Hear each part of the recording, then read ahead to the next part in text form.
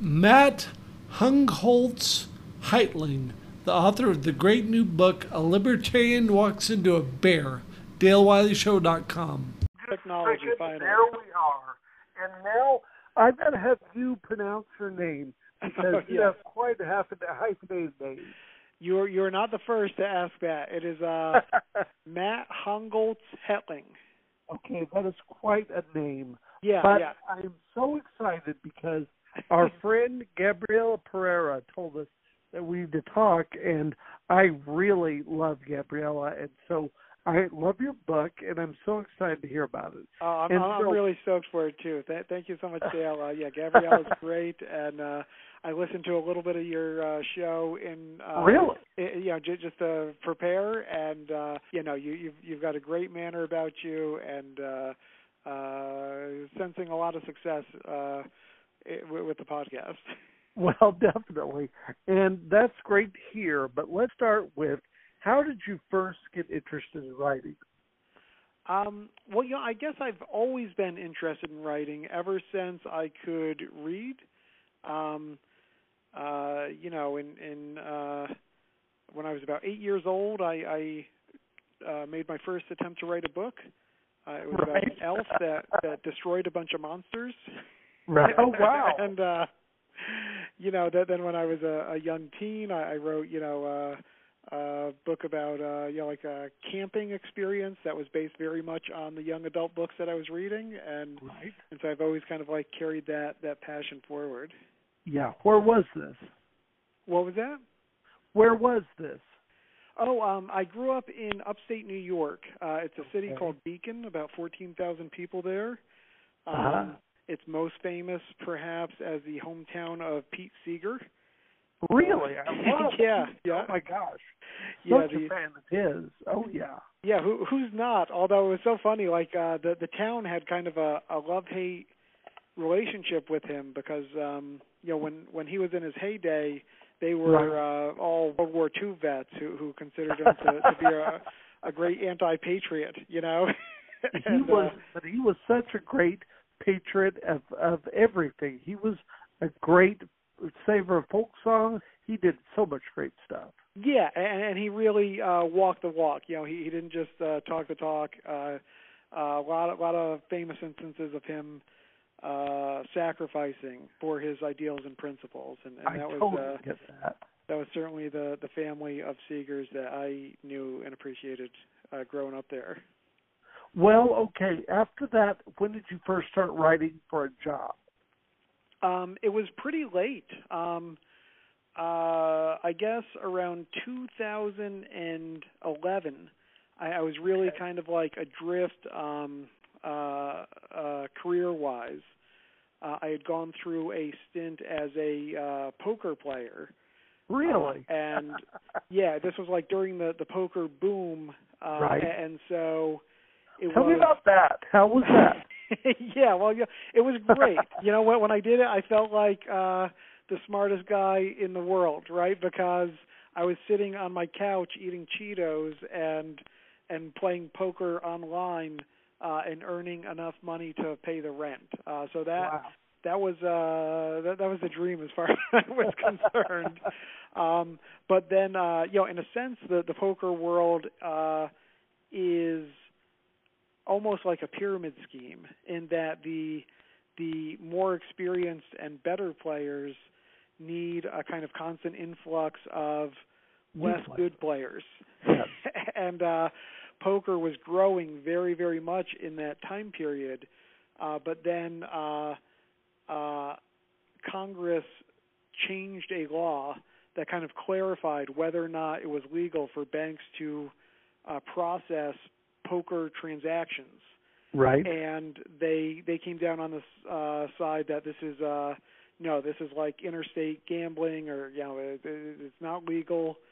Yeah. And so every bank that used to process our payments suddenly couldn't process our payments anymore. And the more dedicated players could kind of work around that, but the casual players that we all kind of depended on for the easy paycheck, they were not incentivized to work really hard to get to lose money online. It was just too much, and so that kind of dried up. My income dried up with it. Got very difficult playing against very good players and just kind of trying to scratch out a little edge. And so I just kind of started doing whatever job I could. I knew that I was passionate about writing, but I didn't necessarily see or feel like I had the connections to write professionally, and so I started, thankfully my wife suggested that I talk to the local weekly newspaper in a small town in rural Maine. Okay. And they agreed to let me write an article about our local movie theater, which at that time was struggling with the conversion to digital projection. That was a big storyline in theaters for a while. Yes. And then that was, kind of like how I first got engaged. Yeah, I got $30 for writing that story. Wow. and I was hooked. And so I kind of slowly kited up from there, where I started doing a lot of stories for small rural Maine newspapers for $30 a pop. Got into a full-time gig at a weekly newspaper for like $10 an hour, and that then was able to transition up to a regional daily newspaper where I roughly doubled my pay.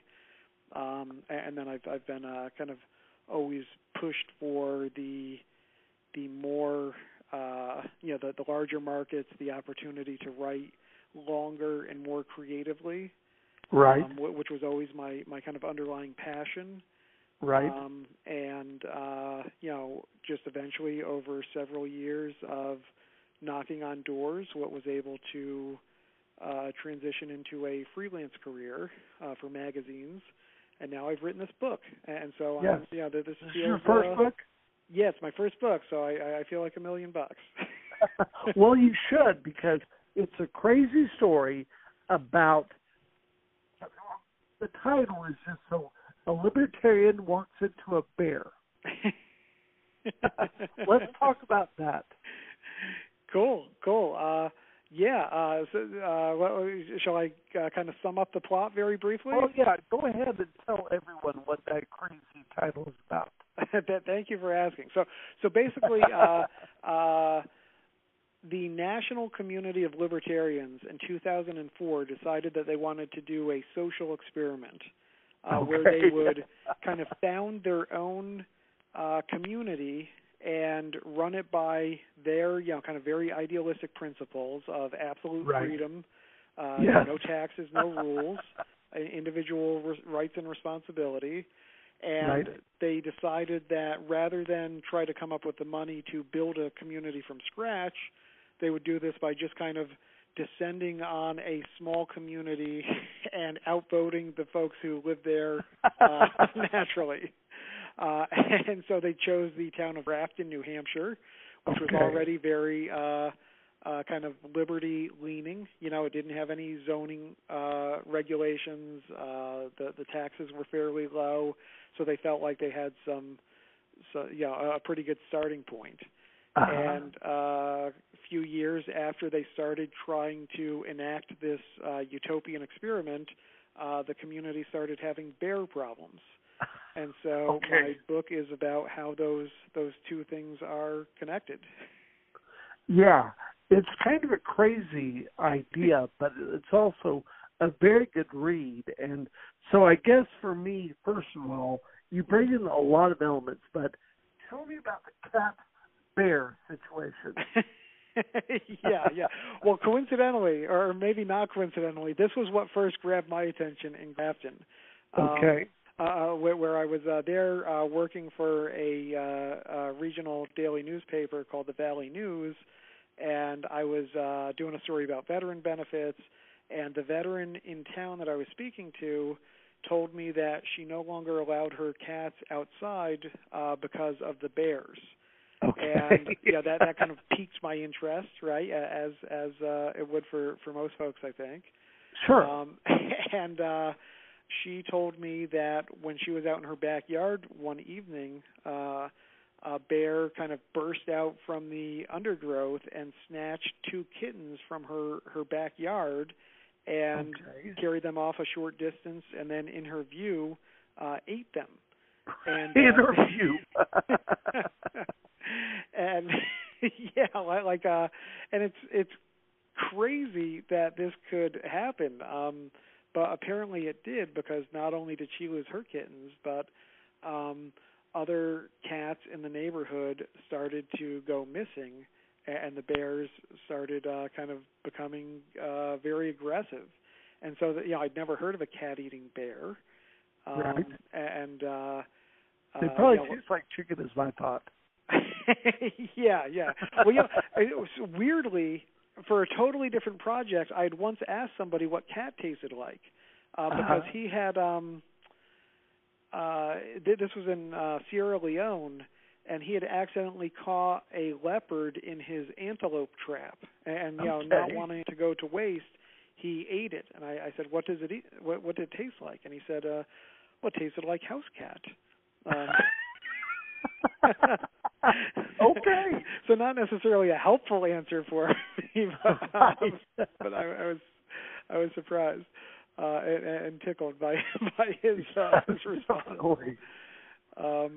So the bears started eating the cats, among other kind of unusually bold and aggressive behaviors in town, and I tracked the reason for this back to the fact that the libertarians and other kind of freedom-minded individuals within the town are not following kind of like government recommendations for a community-minded approach to bear management, right? Like ideally, if you're looking at it from the government's perspective, you want everyone to manage their garbage and their bird feeders in ways that deter bear interest, right? And just kind of take all the incentive away for the bear to come poking around a house. Right. But if you're a libertarian, you want to manage your garbage and your bird feeder and everything else on your property as you see fit. And so you had some people who had, kind of very non-traditional living situations that didn't come with, very good trash management culture, and other people who were deliberately feeding the bears just kind of for the joy of seeing them eat, which is certainly understandable, but ultimately is harmful for both people and bears, because it teaches bears to probably more for people around. than bears. What was that? Is that more harmful for bears or people? I don't know. Casualties seem possible on both sides, but I would say more dangerous for the bear. Well, that's a good answer. And so, what is the next project you're going to work on? Because this is such a really interesting and unique book. Well, thank you for asking. I do have another book under contract, but I can't talk about the topic of it just yet. I can kind of tease that it will also kind of dwell on the absurd. Okay. I love that. I like dwelling. I do have kind of a steady stream of long-form magazine articles coming out. And there's one that's going to be published soon on the website of the Weather Channel of all things. Really? Yeah. They're not known for it, but they actually have a section of their website that's dedicated to good journalism that's kind of related to climate change related issues. Okay. And so I've got an article coming out about how board games can impact our perception of natural disasters, including the pandemic. Yeah. So it's a fun and interesting read, I hope. Wow. And so talk about how this book is available to people. Thanks for asking. So let's see. It's a very unusual title, as you've pointed out. A Libertarian Walks into a Bear. Right. So if you Google it, all sorts of things will pop up. You can buy it on any online retailer, including Amazon. You can also find it at your local independent bookstore. And if they don't have it literally on the shelves, they'd be delighted to order it for you. And you can also just kind of keep up with me and my writings at I'm pretty active on Twitter at @HH_Matt, and I also have a website at matthongholz-Hetling.com. Well, that's fantastic. You know, I've got to tell you one thing that I got kind of tickled about was when I got the book. It came in a package. It's a beautiful trade paperback. Loved it, but the deal was. It was in some kind of trade copy, and so the only thing it didn't have was the numbering on the pages. And I thought, oh, right. I thought that's kind of really doesn't hurt anything that you'd want to read. But I just thought, what a strange, tidbit to try to leave out the page numbers. Like that's going to stop me from. I just thought that was a strange detail. Well, the world is so nuts. Maybe that'll be worth money someday, too. Don't throw that oddball copy out. It's a good book, and I like it a lot. And I sure loved having you on the podcast, and sure love everything that you're doing. It's so cool. Thank you so much. You've got a great and easy manner with people, and you're a joy to talk to. And I hope lots of folks tune in and learn about the great podcast you got going on. Well, today is my 1-year anniversary of having strokes, and so this is my stroke anniversary, and so I'm very happy to have you on the podcast. Well, what a momentous occasion. Definitely. I'm happy, maybe the happiest guy in the world. So I'm so happy to have you on the podcast and happy to have you on the stroke anniversary. So thank you very much for coming on. Thanks, Dale. It's been great. All right. Thanks. Bye. Bye-bye now. DaleWileyShow.com. Do you love music? Do you know about the musical map of Missouri? Dallas Wayne, Chuck Berry, Dave Alvin, Robbie Folks, The Skeletons, the Ozark Mountain Daredevils, Uncle Tupelo, Wayne Carson, Nelly, Lou Whitney, Symptoms Morale, Kansas City, Jeff City, St. Louis, St. Joe, Columbia, Buckle of the Bible Belt, Studio on South Avenue in Springfield, Missouri. Add the Missouri Music Podcast to your list of favorites. Lawyer, author, and Slewfoot Records label owner Dale Wiley takes you on a musical trip around Missouri while raising funds for Musical Map of Missouri, a nonprofit organization which will help ensure Missouri musicians affected by COVID-19. Visit MissouriMusicPodcast.com for more information. Tune in to the Missouri Music Podcast wherever you get your podcasts.